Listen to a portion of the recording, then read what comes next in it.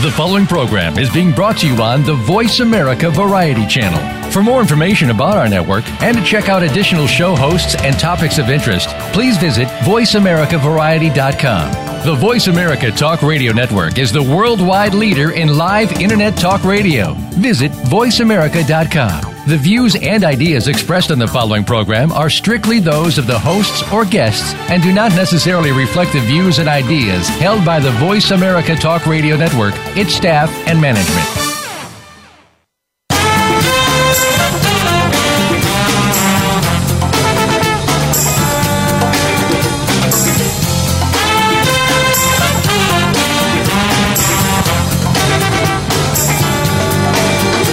Archaeology is often viewed as a fascinating, eclectic, yet ultimately quaint pursuit. This program explores archaeology from the perspective of professionals who demonstrate that in the 21st century, archaeology and its subdisciplines may hold the key not only to our past, but to our present and future. Welcome to Indiana Jones, Myth, Reality, and 21st Century Archaeology with your host, Dr. Joseph Schuldenrein. Spend the next hour exploring where we came from and where we're headed with a leading researcher and practitioner in the field. Now, here is Dr. Schuldenrein. Good evening, everyone. This is Joe Schuldenrein with another episode of Indiana Jones, Myth, Reality, and 21st Century Archaeology. When we started this program around 5 years ago, we initiated a series of rather dramatic programs that looked at the connection between archaeology and religion and tried to establish a variety of connections, whether or not you're a religious person or not. There are some very, very striking pieces of evidence that link the two. Obviously, a believer is a believer, and a person who is a person of faith has come to a certain measure of understanding concerning his relationship to a deity, spirituality, and in many cases, spirituality and the belief in a higher being or a higher presence is something that is certainly very personal, and it's also something that brings people together and, of course, also causes a certain measure of controversy. And what I'd like to discuss today is looking at the nexus of science and religion in the form of archaeology and what archaeology has to say about this unique and in many ways remarkable connection between traditional religion, which is where I'm going to dwell primarily, and science itself. And I'm going to do this largely based on some of my own personal experiences that brought me to, in a sense, the center of this type of connection. And I know people feel very passionate and very strongly about this connection because obviously religion has factored so strongly into our being as cultures and civilizations and our connection with a higher being. And so what I'd like to do is to look at it largely from the perspective of the traditional religions, and I'm talking about Christianity, Judaism, and Islam.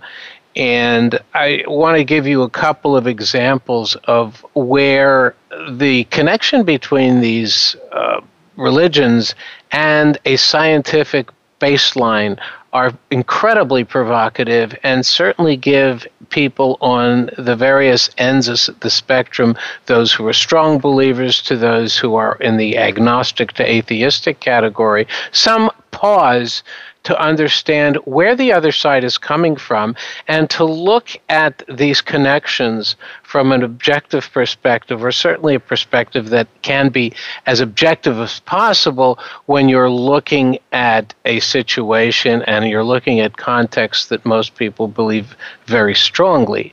And I think that coming to a middle ground and understanding where some of the beliefs, some of folks' traditionalist and even more progressive beliefs, intersect with science in archaeology are very, very thought-provoking. And if nothing else, we want to sort of open up our connections and take a look at the perspectives brought into this debate by both sides. And I'll do this by citing, as I said before, a couple of examples that I had the incredible opportunity to explore at various stages in my career. I've done a lot of work in the Middle East, and the Middle East, as most of you know, is sort of the center and the cradle of what we call the cradle of civilization, certainly, where the baselines of Western civilization are rooted. And it goes obviously all the way back to the creation myths and the creation versions, if you want to call it that. And I don't want to inflict certainly any kind of a bias on this, but let's call it the traditional pathways of looking at the origins of civilization. And I think we can pretty much agree that whether or not you're a Jew, a Muslim, or a Christian, the Holy Land, as traditionally defined, is certainly at the center of many of the traditions and the origins of those traditions in the Old World.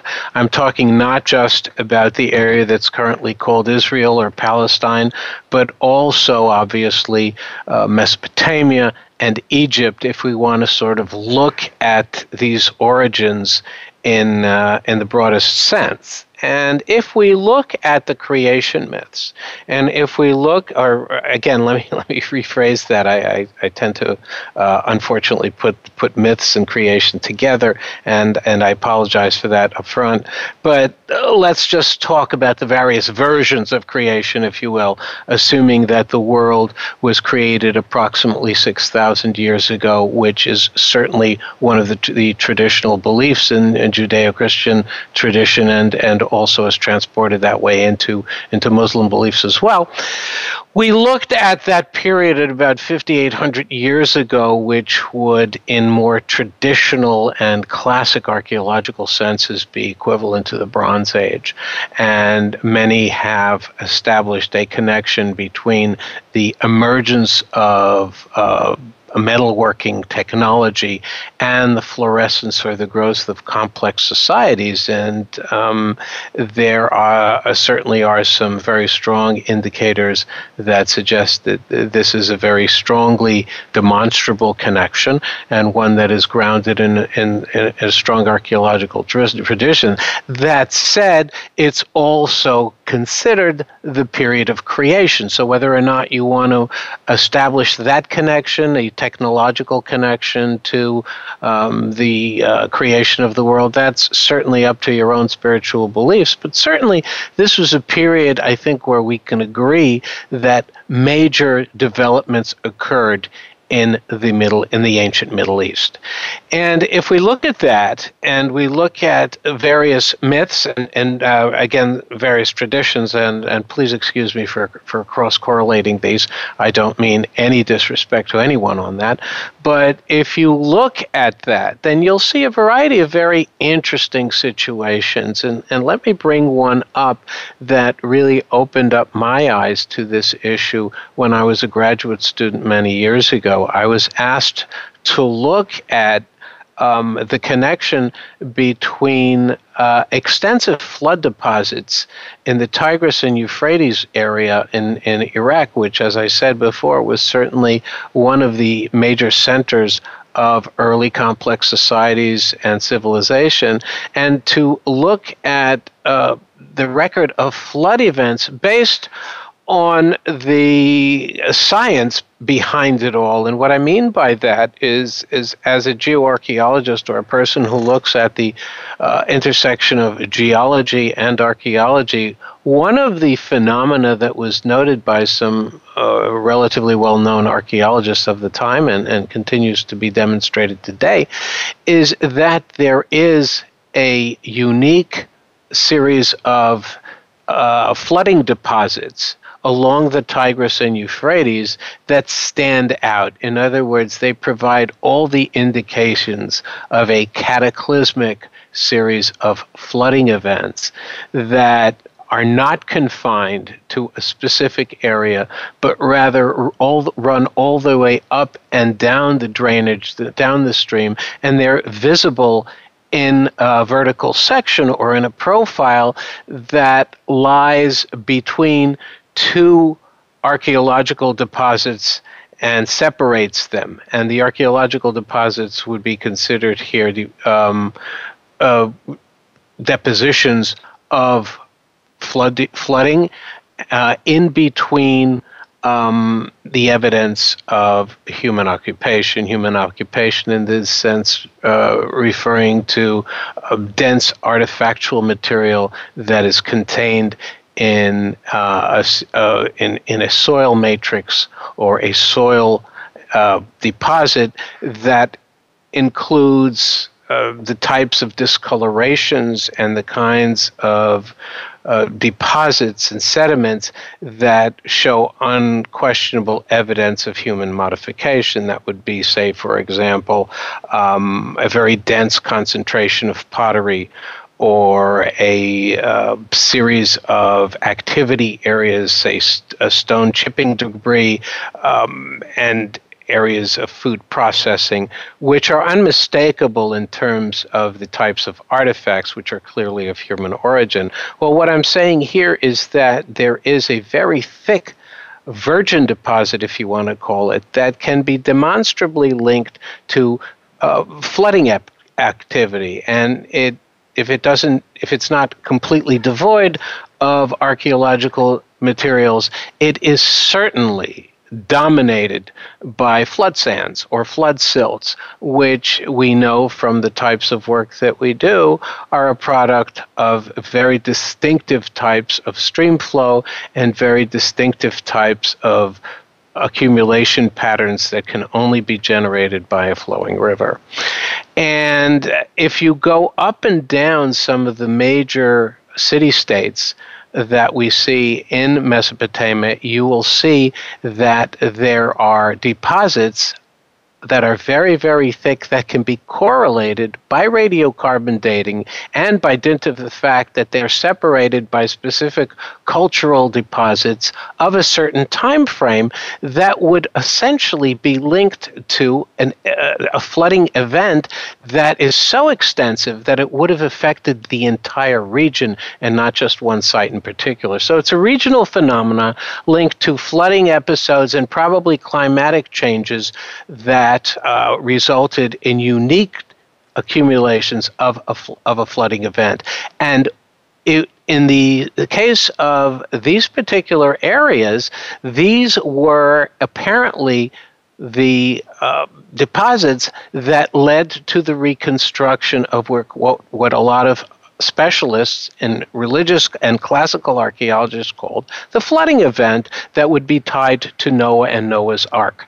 So whether or not we believe in the Noah's Ark story, what we do see is very clearly a flooding event that had ramifications extensively across the Middle East at a certain point in time when people existed and where they were in sort of a very early form of civilizations that is echoed not only in a couple of the major city-states of Mesopotamia, but also may find correlations in the Nile Valley and in other major drainages of the ancient Middle East. So you can look at these and impart your own perspective. If you want to go to the scriptures, you'll say, well, that's Noah's Ark. If not that, you will look at it and say, well, this is if you're leaning more towards the agnostic position, you'll say, well, you know what? Here there was a major flooding event that clearly was related to climatic conditions, to changes in, say, the types of agriculture that might have been practiced at that time, and would have affected not only the landscape, but the human utilization of that landscape. And these are the types of issues and the types of archaeological observations that scientific archaeology can look to and say, you know what, there are elements both of Scripture and of the more atheistic and agnostic perspective that correspond to this, and they correspond to these accounts. Call them deified accounts or call them objective observations by perhaps some great scholars or observers of the human condition at the time that certainly tend to say there was something very special going on here in the landscape, probably related to extensive rainfall, and we know what that means in terms of the Noah's Ark story, and clearly to climate, and more generally to how people utilized the landscape, where they built their settlements, how they employed our agricultural practices, and how they made their adjustments to a very dense type of landscape and human changes that are clearly mutually reinforcing and give us a perspective on how major events fashioned changes in the human condition, bringing it, let's just say, from hunting and gathering or early domestication behaviors into, for example, complex societies with extensive social networks and trade networks, and give us some indications of what had happened in the biblical periods. So these are the types of stories and the types of observations that, in a sense, give credence to both schools of thought, and they certainly provide a perspective from which to look at biblical accounts and accounts from the scriptures and allow you to look at them in a very objective way, or certainly in a more objective way, when looking at why biblical accounts have a justification in reality and how that reality can be looked at from the more general development of culture and civilization from a more secular perspective. So I think it's very important for all of us to respect the other side of this story and to understand that both perspectives are grounded in a certain type of reality, and it's simply the belief that one has, whether it be scientific or more spiritual, that accounts for the variation in the way we interpret these types of phenomena. And I will come back and discuss a couple of other very keen examples, certainly in my experience, that will provide further light on these types of situations and hopefully will allow two ostensibly opposite camps to develop a meeting ground where they can look at each other's interpretations from the archaeological perspective and say, you know what, you have a point, I have a point. Let us see how we can explore this situation in a mutually beneficial way. And I will be back in a couple of minutes with a couple of more examples that I think will provoke a certain amount of thought amongst the listenership. We'll be right back after these words.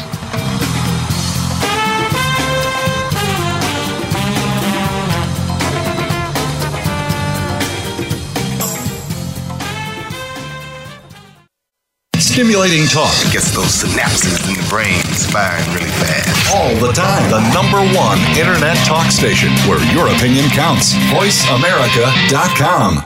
Are you or someone you know interested in attending college? With both college tuition and college enrollment up 60% since 2002, there is a lot of competition, and careful planning needs to be a part of the process. Tune in to Getting In, a college coach conversation, hosted by Elizabeth Heaton and featuring a team of college coach experts. We'll bring you the tips, techniques, and know-how to navigate the road to college and do so the smart way.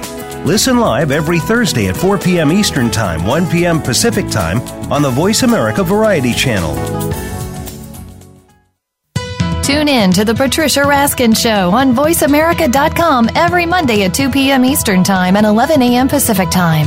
This is the program that helps you turn obstacles into opportunities, challenges into solutions, and find answers to tough questions with the award-winning powerhouse voice of radio, Patricia Raskin. So tune in and call in to The Patricia Raskin Show, Mondays at 2 p.m. Eastern Time and 11 a.m. Pacific Time, right here on the Voice America Variety Channel. We're making it easier to listen to the Voice America Talk Radio Network live wherever you go on iPhone, BlackBerry, or Android. Download it from the Apple iTunes App Store, BlackBerry App World, or Android Market.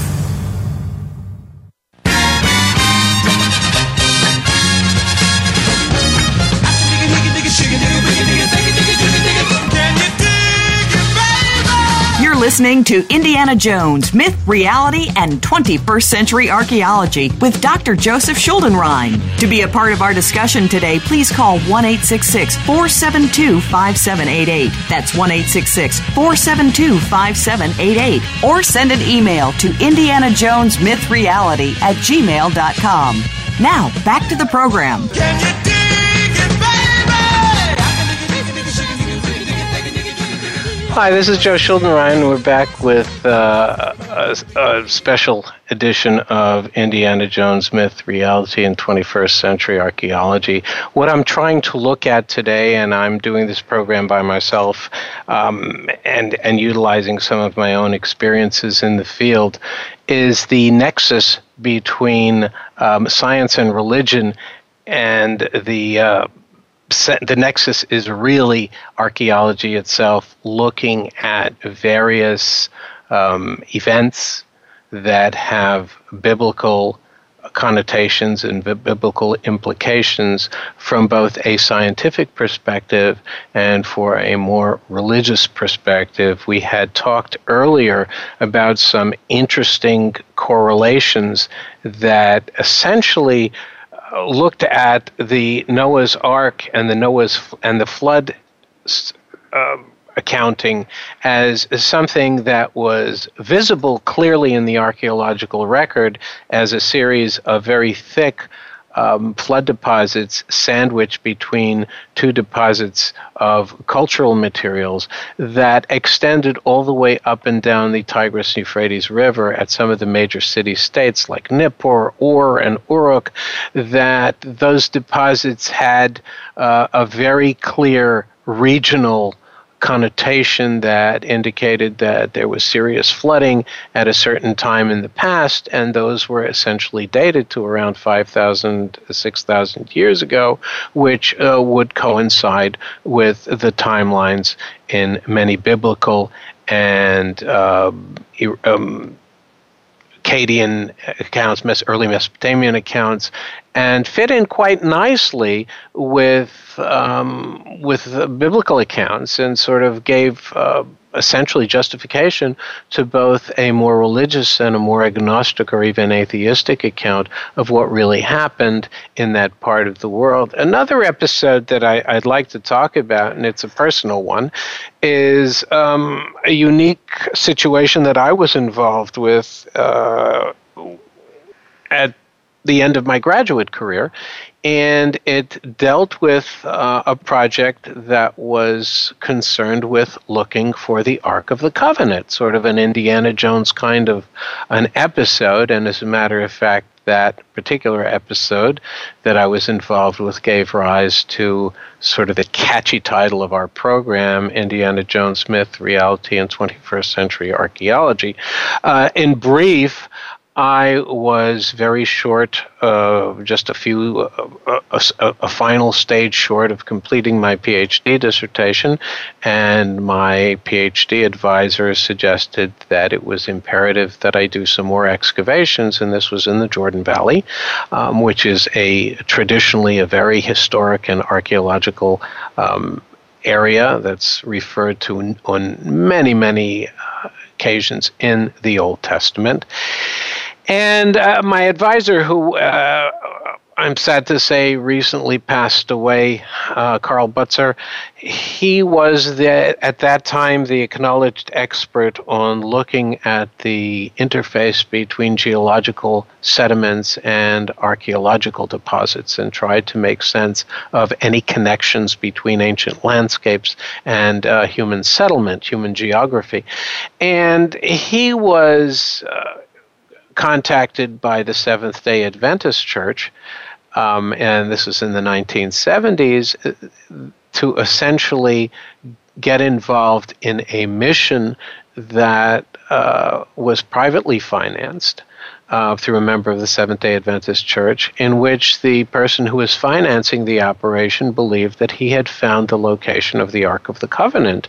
And, of course, this is one of those sensationalistic-sounding ventures that in most situations, scientific archaeology would sort of scoff at and say, look, we don't get involved in this kind of adventurism, and let's just leave it at that, and we won't get involved in this. And keep in mind, this is about 6 years before the first Indiana Jones film came out, which was in 1984. This occurred in 1978.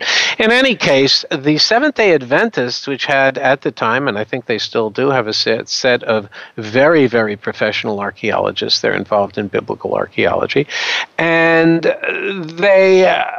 individual who was a member of their church provided a very interesting scenario on why the university, which was Andrews University in Michigan, should actually pursue this project. And what he came up with was very intriguing. He had basically hired a group of geotechnical engineers, and he was able to demonstrate that, to make a very long story short, that there were a couple of caves that were buried in the area of the Dead Sea Scrolls. And as many of you may know, the Dead Sea Scrolls were discovered in 1948 by an Arab shepherd boy who came upon a cavity in one of the caves and uncovered ancient scriptures that were some of the earliest versions and scrolls of the Old Testament as it's defined today. And in extensive exploration in the late 1940s and well into the 50s, 60s, and 70s, uncovered a series of caves, all of which had buried scrolls that survived very well in the dry environments of the Dead Sea area in the Jordan Valley and were preserved beautifully. And it seemed as if almost any part of that particular area surrounding the Dead Sea in the lower Jordan Valley area would produce something new and majestic, and it was linked to the dispersal of Jewish sects and other sects after approximately the time of the Second Temple. And so he developed a case, the private financier of the Seventh-day Adventist group, where he was able to essentially demonstrate that there were two of these caves that had never been opened or had not been opened in recent times, and he convinced the church, the Seventh-day Adventist University, that whether or not they believed his story, and his story was that these caves housed some of the most sought-after holy items in the world. He claimed that the Ark of the Covenant might have been buried there, that Aaron's staff might have been buried there, that some of the original manna from the heavens was buried there, and basically put together a story that he believed in. And as a result of that, he basically came to the university and said, you can believe me or not, but if I have found, and if I have experts who can scientifically demonstrate that there are two sealed caves in the vicinity of the series of caves that produced the Dead Sea Scrolls, this is worth excavating, and this is worth exploring. And with that argument, which was relatively sound based on some geotechnical information, and I'll get into that in a minute, he tried to essentially get a license through the university to proceed with archaeological exploration. And the argument that was made here was that he could demonstrate that these caves were sealed by running a series of sonar tests through the limestone, which was the bedrock that was dominant in the area, and he could demonstrate that there were cavities within that bedrock that conformed to a cave mouth opening. And he did this by running a series of sonar tests where you ran a sound wave through the top of the bedrock face of the cave, and you demonstrated continuous discontinuities, if you want to call it that, in the sonar signal that you essentially pounded into the bedrock, and it exhibited an anomaly in its reading. And putting those anomalies together, they essentially added up to a semi-continuous break in the bedrock that would account for this breakage. And it made a fair amount of sense. And we went ahead and we explored it, and we pounded through the bed through a sealed deposit that sealed in the cave itself. We broke through it, and lo and behold, we didn't find anything. We found, in fact, that what he had called, what his geotechnical engineers called breakages or fissures in the bedrock, turned out to be natural splits in the bedrock and did not really conform to a cave mouth. As a matter of fact, they were a series of vertical rather than horizontal splits, and we demonstrated that this was not, in fact, a real cave mouth, even though we could see where it was artificially sealed. It was nevertheless a signal that essentially suggested that these fractures that he was calling a breakage and a cave opening were in fact just natural shear planes within the bedrock itself. And as a result of that, we actually met up with the geotechnical engineers that had undertaken that study, and after looking at the scientific data, we sat down, we looked around, and we came to the conclusions that what they were finding essentially was a series of microfractures that showed, in fact, a compelling pattern, but they had nothing to do with any kind of an open cave mouth that was artificially sealed by human activity, or even, as it was claimed at the time, and very nicely claimed, that there was a diversion of a stream flow that eventually sealed up the cave mouth because climatic conditions produced a very thick calcium carbonate crust that in many cases did tend to seal cave mouths in this kind of a landscape. To make a very long story short, we were able to demonstrate that these cracks and these breakages and anomalous sonar readings in the cave limestone were in fact natural breakages. And this resulted in a fairly contentious argument between the gentleman who was the financier and the university, and in this case the Israeli Department of Antiquities. And as a result of that, the project was essentially abandoned. We had scientifically demonstrated that these caves were in fact not artificially sealed, but were simply sealed in by natural processes to some degree, and that the anomalies were a product of breakages in the bedrock. But there are numerous types of situations like this, and we're running short of time, so I just briefly want to summarize this. Numerous types of situations like this, which certainly have enough scientific merit to some degree to begin an exploration, because undoubtedly there are these types of situations where caves are in fact sealed in this part of the world, and there is in all probability, a good chance that some kind of archaeological deposits will be preserved in this type of context. It certainly was a good baseline from which to continue our study.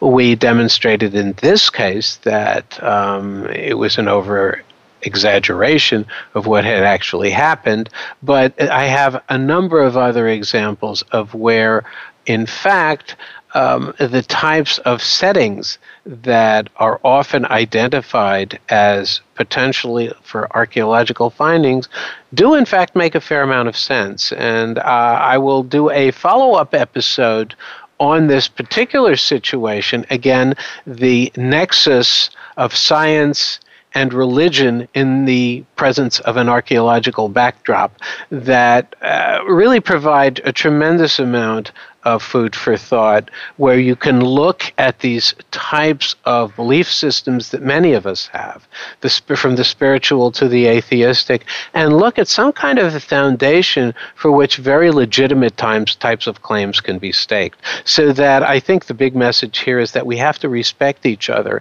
and to look at our personal perspectives and look at them from the point of view of individuals who have a different take on what the Bible means, on what religion means, and that archaeology can very often serve to resolve many of these issues, not in a very black and white sense, but certainly in a gray sense, such as the case of the Noah's Ark situation that I discussed earlier, and to demonstrate in some cases that the foundations that we very often have and use as our baseline can be refuted by science.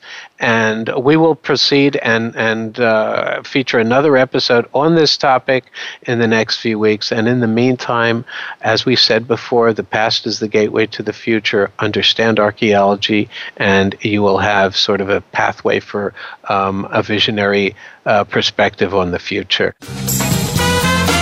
Thanks again for tuning in to Indiana Jones, Myth, Reality, and 21st Century Archaeology with Dr. Joseph Schuldenrein.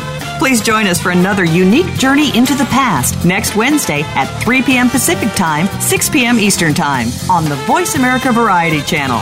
In the meantime, think about the past with an eye towards the future and a better tomorrow.